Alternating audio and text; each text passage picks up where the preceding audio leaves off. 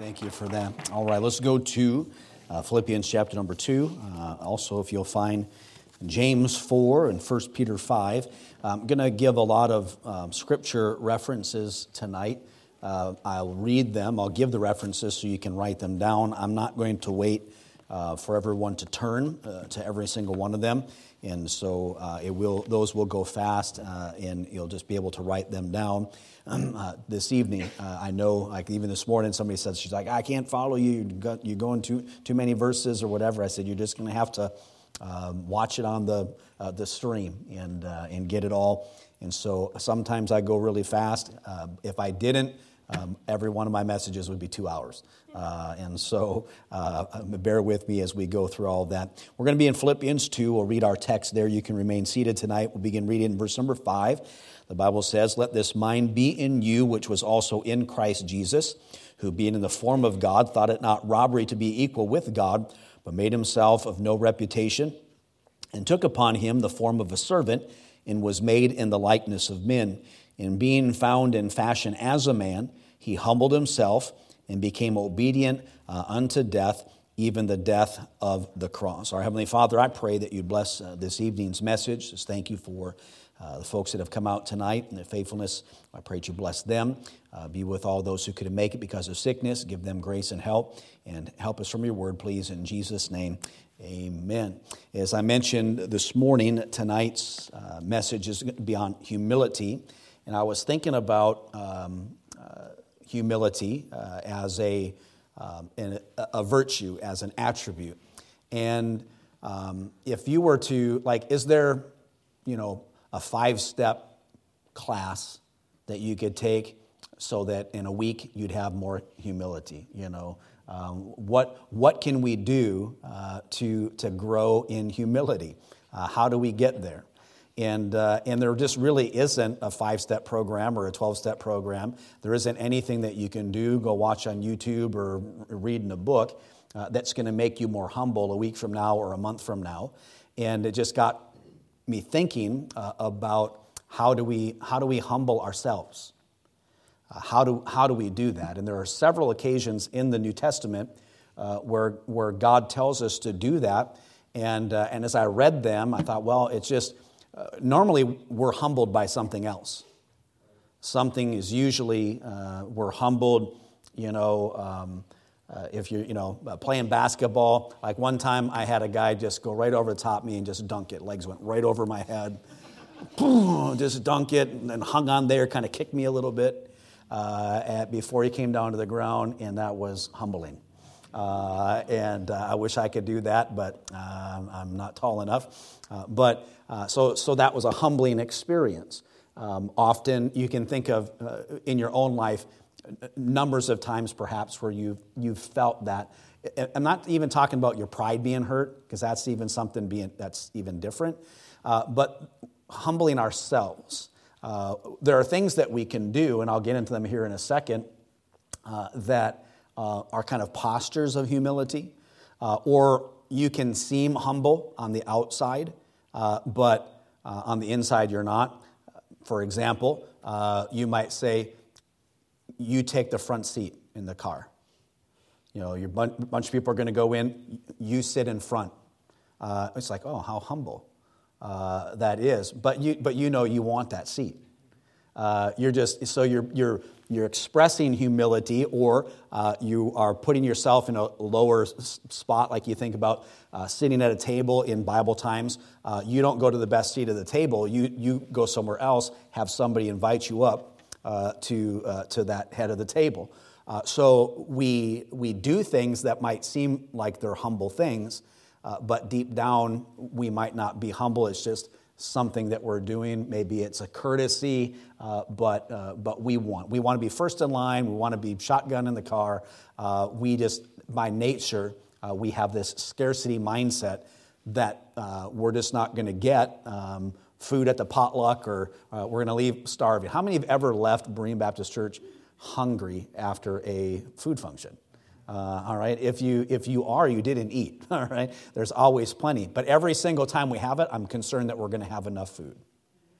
and because I want everybody to have some, and then and it's ridiculous around here because we put takeout boxes after every single event, and I've had so many people go, you know what? I've never been to a church that has takeout boxes. I'm like, that's why ours is the best, but we enjoy that. So our example in Philippians chapter number 2 about humility. Primarily is Jesus, who we read about in our text.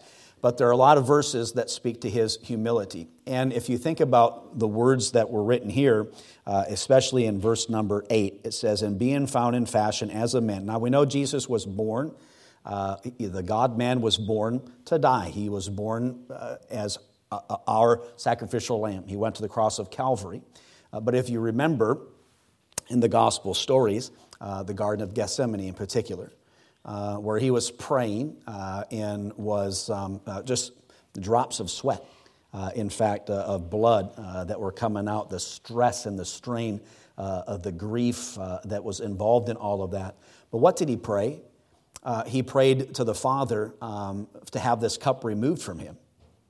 So he's praying to his heavenly Father, have this cup removed, and then he says, "Not my will, but thy will be done." So his response to obedience to his heavenly Father was a humbling of himself. He went to the cross, that's what it says. He humbled himself and became obedient unto death, even the death of the cross. He prayed that it would be the cup taken away in his humanity. He's praying that. He's the God-man, 100% God, 100% man.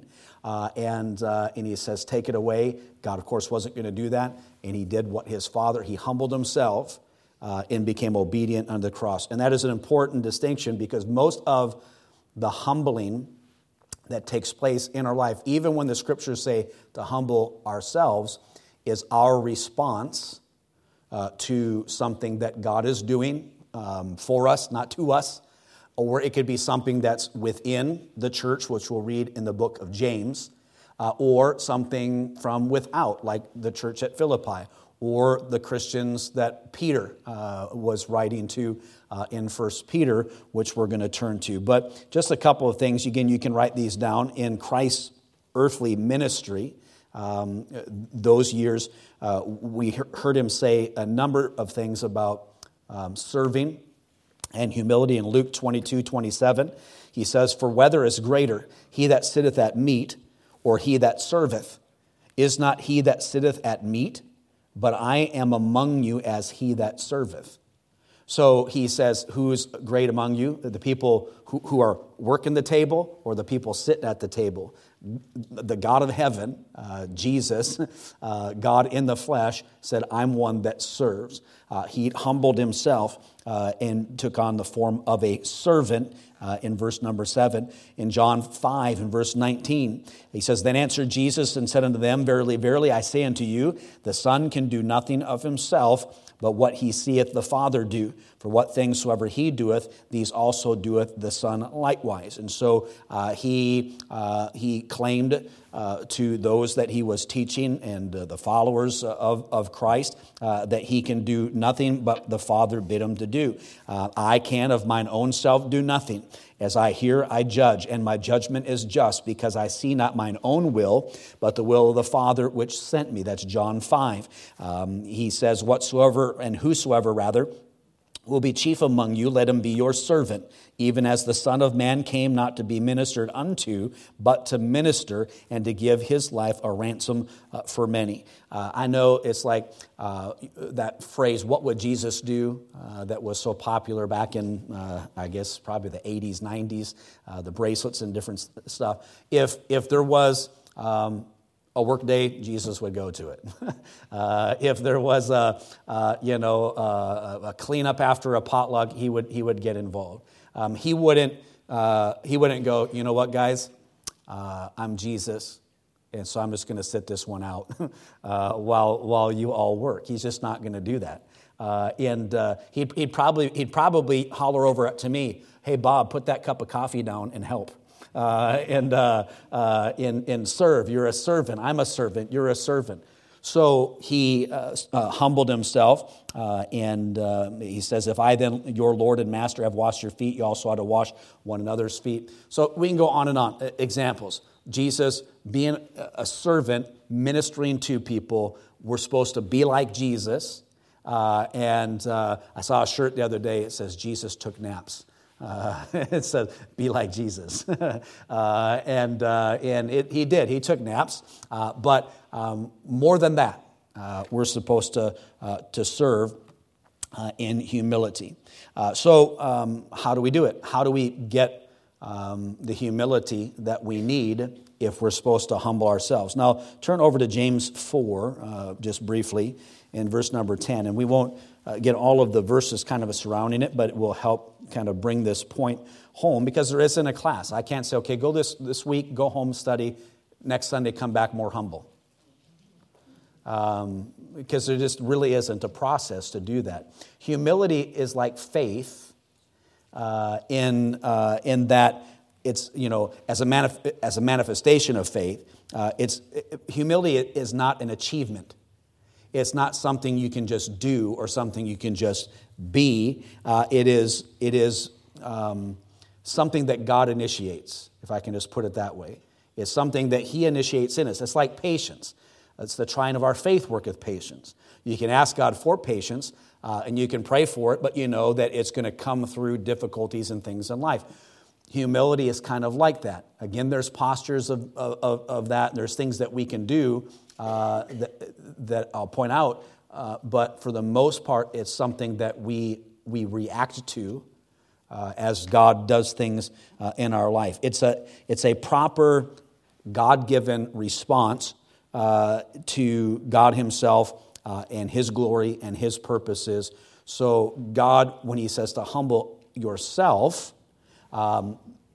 when He says it in these references, you'll see it's a response to something else that's going on. In James 4, verse 10, he says, humble yourselves in the sight of the Lord. Earlier on, in the book of James, he asked the question, where this fighting's come and where's strife that's coming. And the Christians that they were writing to were struggling with each other. There was fighting and quarrels that were going on amongst Christians. And the thought is that we are to humble ourselves. Our response to the problems and difficulties within the local church is to humble ourselves to it. That is a proper response. It isn't to fight. It isn't to take vengeance. It isn't to, one-up the next guy. It isn't about being right. We know pride, only by pride comes contention. So when there's contention and strife, God says, hey, a soft answer turns away wrath. Or it's answer not a fool. Sometimes He says to answer a fool. But He says if you meddle in strife that doesn't belong to you, paraphrasing, it's like taking a dog by its ears. You see, this neighbor lady, she's got these pit bulls. She runs them around. I never go out there and go, ooh, to those pit bulls and grab them by the ears, because you know what's going to happen? I'm going to get bit. And every single time you deal with strife that doesn't belong to you, you run the risk of it biting you. You ever get involved in something that wasn't your business and then it just all kinds of trouble? Yeah, all the time. I don't know how many times I've done that. And so there's some wisdom in not doing that. So in James, when he says to humble yourselves in the sight of the Lord, he is telling them to do so as a response to the quarrels and the fight and the things that are happening inside of their body, and that is what he means by humbling yourselves. In 1 Peter chapter number 5, in verse number 5, if you'll turn there, this is one we quote probably more than the last one or the one from the book of Philippians, and we usually quote the last part of it. But it says this in verse number 5 of 1 Peter chapter number 5, likewise ye younger, submit yourselves unto the elder. Yea, all of you be subject one to another, and be clothed with humility. All right? For God resisteth the proud, and giveth grace to the humble. So we're told in Scripture to put on humility. In Colossians chapter number 3, verse number 12 says, "Put on therefore, as the elect of God, holy and beloved, bowels of mercies, kindness, humbleness of mind," that lowliness of mind that's there, meekness and long suffering. Meekness isn't weakness. It's humility is, there's many ways that people define it, but it's a lowliness of mind. So we're supposed to put off the old man and his deeds. Then there's all kinds of virtues that we're supposed to put on. One of them is humbleness of mind. And meekness is probably something we can more do as instead of God, I guess, bringing it about. To be clothed with humility that we just read from 1 Peter 5:5. If you're clothed, I remember it was Dr. S.M. Davis, and he was preaching on standards. And stuff. And the whole beginning part of the message, and some of you heard me give this illustration, he basically talked about being clothed with righteousness, scriptures around that, and being clothed with humility. And everybody in the room by the time, so he took like 40 minutes explaining how that takes place. As you're saved, the righteousness of God is applied to you. You're clothed with humility. It's something that God does. We're trusting in Him. We have faith in Him, not in ourselves. We're dead to ourselves and alive unto Christ. We're clothed with humility. He says, got everybody to agree. And so he said this. He says, so if you're clothed with righteousness and humility, then you're not going to have a problem with what I'm going to say next. And everybody, and then he just hammered them about some immodesty and some other stuff that was taking place. But it's true. If we're dead to self and we're clothed with righteousness and humility, then we won't react or respond to things in certain ways because of those virtues that God has allowed or He has put into our life. So we're to put on humility. We're clothed with humility, scriptures. And then he says we're supposed to walk in humility. Ephesians chapter number 4, in verses 1 and 2. He says, "I therefore, the prisoner of the Lord, beseech you that you walk worthy of the vocation wherewith ye are called, with all lowliness and meekness, with long suffering, forbearing one another in love." How I apply this to me, all of these, as a pastor, I believe this. Scripturally, I believe there's no bigger, better job than being the pastor of a local New Testament church. I just believe God lays it out there. You desire the office of a bishop, you desire a good thing, to be called of God, to serve God as a pastor, biblically, as a Christian. We look at that. There's no higher office, and it's a wonderful blessing. I'm thankful to be a pastor. But if I'm in a business meeting somewhere with CEOs and this and that or whatever, I never feel a sense of, I don't have a complex about being around them. Is everybody with me? But I also don't act or whatever like I'm something else, because I'm not. Because God says when he reaches into His toolbox and He finds the simple and the base. So even though I'm called of God, I know where I came from. I'm thankful to be in the ministry. I'm a servant. I'm a saved sinner, a minister of the Lord, a bondservant of the Lord Jesus Christ.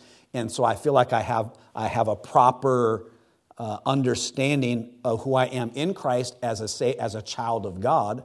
But I don't want, like somebody just the other day said, should I call you Reverend? I said, absolutely not. Because Reverend is a name for God. Well, what do you want me to call you? I said, call me anything but that. I don't, but some people like Reverend, Doctor, all this different stuff. I had this one guy who, he used to be a Baptist, and now he's what is he now? He's been all kinds of stuff. So now I think he's Orthodox. I don't know what it is, but he wears a collar and everything else. And his email handle is Your Eminence.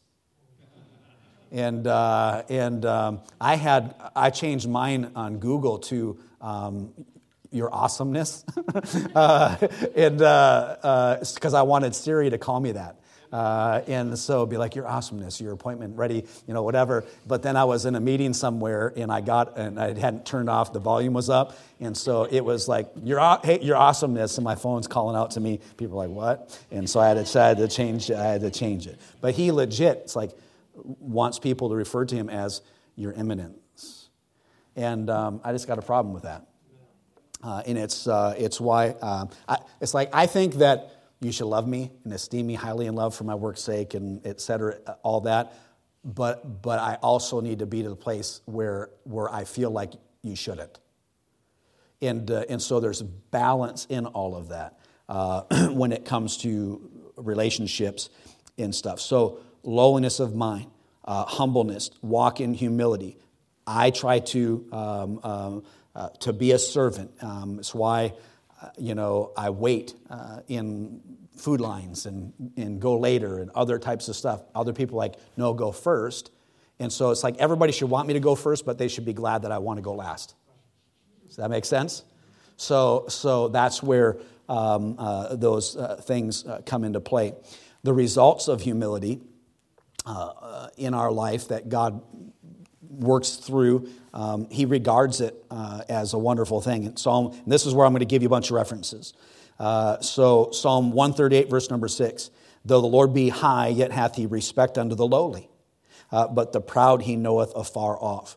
And so humility is regarded by God as something that he respects. He says, for all those things hath mine hand made, and all those things have been, saith the Lord, but to this man I will look, even to him that is poor and of a contrite spirit, and trembleth at my word. So as God is looking at our lives, and he sees contrition, or we think of the Beatitudes being poor in spirit, when God sees our tears and he bottles them up, and God sees that. But he resists the proud. When we feel like, look what God got when he got me, that kind of attitude is just a stench, I believe, in the nostrils of God. Those who are humble are heard by God. Psalm 9, verse 12 says, when he maketh inquisition for blood, he remembereth them. He forgetteth not the cry of the humble. Isaiah 10, verse number 17. And the light of Israel shall be for a fire, and his Holy One for a flame, and it shall burn and devour his thorns and his briars in one day. We enjoy the presence of God in humility. Isaiah 57, verse number 15. For thus saith the high and lofty, one that inhabiteth eternity, whose name is holy. I dwell in the high and holy place, with him also that is contrite and humble spirit, to revive the spirit of the humble, and to revive the heart of the contrite ones. So when you, or you've heard, we sang that song, I Want That Mountain. We think of the victories and the mountains and the mountaintop experiences and all that we can do and accomplish and all the blessings. But the real blessings are in the valleys. It's in the valleys where, all the vegetation and everything. You go up, on one of these mountains, and there's nothing up there but snow and ice. Sterile. And so it's in difficult times. That's why God tells us to be thankful for it. When bad things happen and whatever, it is a privilege, a blessing as a Christian to go through those valleys, knowing that the Lord is right there. Though I walk through the valley, even the shadow of death, that God's presence is there, and that we can seek his face. There's been much in the news about these revival meetings going on around the country, and I have opinions about all of that. But here's, you don't have to go to a tent revival somewhere or a college campus to feel the presence of God. In fact, if you can't find the presence of God in your prayer closet, I guarantee you ain't finding it at some college somewhere. So I know people get upset at preachers when they, and it isn't even, if it isn't a Baptist thing, then it isn't real. It isn't that. It's that God does not accept everything that we offer to him in worship. They offered strange fire to God, and he didn't accept it, right?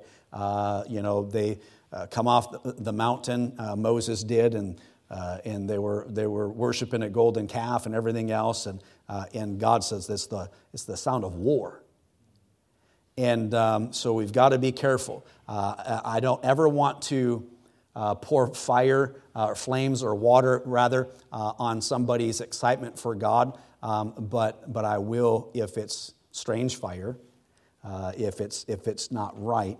And God, He loves for us to be in His presence. He longs for us to be in His presence. And it's humility and contrition, a humble spirit that He will revive and revive the hearts of the contrite ones. The Bible says in Job 22:29, when men are cast down, then thou shalt say there is a lifting up, and He shall save the humble person. When humility is present, there is deliverance from God that He says we can have. We've already read James 4:10. We're lifted up by the Lord. Humble yourselves in the sight of the Lord, and He will lift you up. He will exalt you. It says elsewhere, whosoever exalteth himself shall be abased, and he that humbleth himself shall be exalted. So God exalts humility, not pride. That's why He tells us, you sit at the lowest part at the table, and then somebody will bring you up. Let somebody else sing your praises, if you will, and not your own. We are... the Bible says in Luke 18, I tell you, this man went down to his house justified rather than the other. For everyone that exalteth himself shall be abased, and he that humbleth himself shall be exalted. The Bible says in Matthew 18:4, whosoever therefore shall humble himself as this little child, the same is greatest in heaven. God views it and sees it, that humility in that way. We can receive or be the recipients of more grace through humility. It says He giveth grace unto the lowly in Proverbs 3, verse number 34. James 4:6 says, but He giveth more grace. Wherefore He saith, God resisteth the proud, but giveth grace unto the humble. So you think about it this way. God allows in your life, ordains a trial. And you go through that trial, and God, you humble yourselves through that trial. Your response to it, like Job, naked came I into this world, and where they would with sackcloth and ashes, and they would humble themselves. There'd be outward expressions of that humility. But when God, remember I said Wednesday, we think people owe us everything. And why don't you deserve, you get sick and you're like, Lord, I don't deserve this. Well, why don't you deserve it? Why am I going through? Lord, it seems like I'm, one step forward and two steps back. Why are you doing this to me? And if I was God, like, why can't, because I want to. I mean, my response is, if I was God, would be pretty short and to the point. But God can allow anything in our life. As we humble ourselves through those trials, whatever it is, whatever you want to put in that, God gives you more grace. So, by the way, there's manifold graces of God. There's grace in salvation. There's other grace. There's grace of giving, and you can have more grace. Modern Christians would say that you can't. God doesn't love you or doesn't whatever more than the next person just because you, it's funny because they don't say it the right way. Just because you obey God, just because you obey the Bible doesn't mean that you love God more than I do or whatever. And but here's the deal. When you obey God and you live for Him, when you humble yourself in obedience to His word, then He gives you more grace. He resists the proud. You know what's more arrogant and what's more proud is someone who says they don't have to obey God. God doesn't want me to obey Him. And I'm like, where did you get that hall pass? Because I don't see that anywhere in the Bible. You have to obey Him as well. They're upheld in honor. Before destruction, the heart of man is haughty, but before honor is humility. A man's pride shall bring him low, but honor shall uphold the humble in spirit. Proverbs 29, verse number 23, the previous one. was Proverbs 18 and verse number 12. So for Christians, self-humbling is mainly responsive. It's not something that we can just up and do. We can't initiate humility. We don't get the credit for it. We're talking about winning an award for humility and not being able to wear the button. But it's still no less active, and it's no less difficult. But it's a response to who God is. When He is Lord of your life, if God ordains a trial, you say, God, thank you for the trial. I don't understand all that I'm going through right now, but I know that you're in control. So you think to the sovereignty of God and that He is molding and shaping you into the person that you need to be. He's not doing it to you. He's doing it for you. I know that's a subtle difference, and it might be semantics, but that'll change your life. If you realize that God's not doing this to me, He is bringing me to an expected end. He knows my frame. He knows what I need before I even ask Him for it. So it's a response to who God is.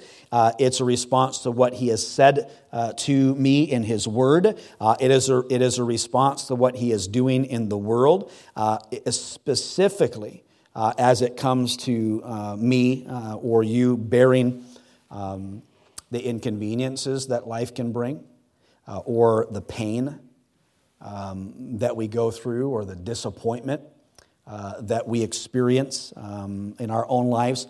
So humbling ourselves, in essence, is gladly, with the right spirit, gladly receiving God's person, His words, His acts in our life, even when they're difficult and uncomfortable. Jesus did it. He said, "Take this cup from me," but He humbled Himself and became obedient to the cross. James, the Corinthians in First Corinthians, we read about that a moment ago. They did it as a response. Humility is like faith, and it's something that we can't achieve, but it's something that we can certainly get from God. So you say, Pastor, where are you getting at? With this passage, he says, let nothing be done, in chapter number 2, verse number 3, let nothing be done through strife and vainglory, but lowliness of mind. Let each esteem others better than themselves. Okay, that's what God wants us to do. How can I do it? I can't just humble myself and just be more humble tomorrow. So maybe if with humility comes more grace. With humility comes more of God's presence, more blessings. The fervent prayer, the effectual fervent prayer of a righteous man availeth much. There's a lot wrapped up in that verse. But God also says that He sees the tears and the contrition and the lowliness when we approach Him. You know what? You can pray standing up, driving in your car. You can do all those things, but there's just something about humbling ourselves and standing before Him. So I mentioned postures. We can humble ourselves daily by getting into the Word of God. Many who are working through the 90-day Bible reading challenge, it happens when you decide to give up some of your creature comforts. When you're doing that, you'll find you have less time for some of the other things that you enjoy.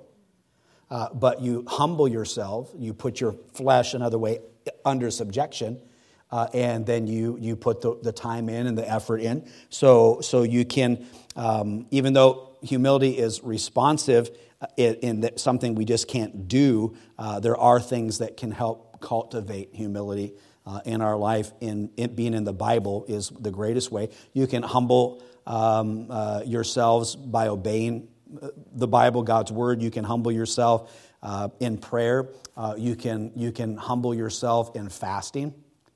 That's something that most Christians don't like to hear about, especially Baptists. And I just went to a prayer and fasting conference where they fed us 2 meals a day at the conference itself. And then afterwards, and somebody's like, why are we eating at a prayer and fasting conference? And they're like, well, yeah, I know, but, we're Baptists. So you can fast after the conference is kind of what they were saying. So there are ways that we can be more prone to or more accepting of these things. And so it's really praying and saying, God, I need to be more humble. And then knowing that the way that is going to happen is by God humbling you. And so when it shows up, and it can be everything from just, changing your tire on the side of I-5 in pouring rain. It could be, you ever sit down somewhere for lunch, like not being in like high school or junior high school or whatever, even now, like Amy said the other day, it's like I went to the mall to do something and she says, and I sat by myself in the food court like a loser. and so like eating by herself, whatever, and she just felt, like she didn't have any friends or whatever. So it could be something, just the humility that comes from a perception or what you think somebody thinks of you. Or you do something, you make a decision, you stand up for Christ at work, and perhaps you're ridiculed, and you might even suffer discrimination or be looked over for a promotion because of your stance. And instead of fighting, maybe we humble ourselves and we're more accepting of those things. I don't know how it is, but all I do know is that if I said to you, you know what you need? You need some humility. So go get you some. You're going to come back and be just as disappointed. And like, how did it go? Are you more humble this week? Yes, I'm the most humble ever. And there's nobody more humble than me, pastor at Berean Baptist Church. Well, I'm glad you worked it all out. But what it is just like, usually, it might even be me praying, it's like, Lord, humble them. And because that's the only way we're going to get it. So when God allows for those things in our life, how we react to it is part of the humbling ourselves, because God, as we see, those directives to do so are attached to problems within, problems and persecution from without, the Lord himself even humbling himself to obedience and going to the cross for our sins. So more humility is what we need.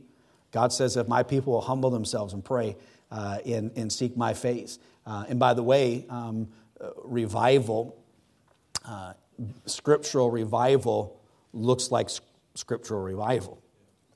And God's not spontaneously breaking revival out in ways that are not acceptable to him. But you can't, if you say anything, people, you can't say anything about it, and you can't put God in a box. I know, but I can put him between these covers. That's right. And tell you right now that what's going on there is not what God says is a result of revival. And so beware of that stuff that's going around. Let's all stand tonight. And in our prayer by way of invitation, I've given you a lot of scripture references. I hope you wrote some of those down.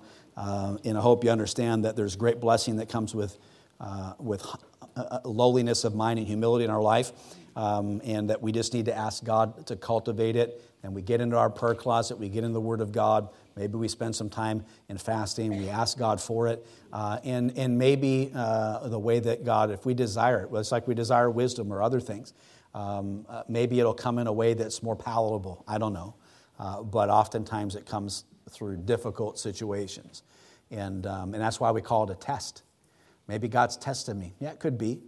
How you respond to it will say a great deal about how you feel about the Lord. As the piano begins to play tonight, if God's spoken to your heart, let's ask Him to help us with humility. I gave you the results of it and the blessings of it, some examples of Christ Himself and how He humbled Himself and how He served other people. And maybe, I could come up to you and say, hey, would you consider singing in the choir? Well, I don't have time for it, or I can't this, or you don't want. It's work. You got to show up to practice, and you just don't want to put in that time, and so it takes dying to self and humbling ourselves and coming out to practice. It could be serving in a Sunday school class or on a bus route, or we just need to be servants. We need to serve more. Serve each other.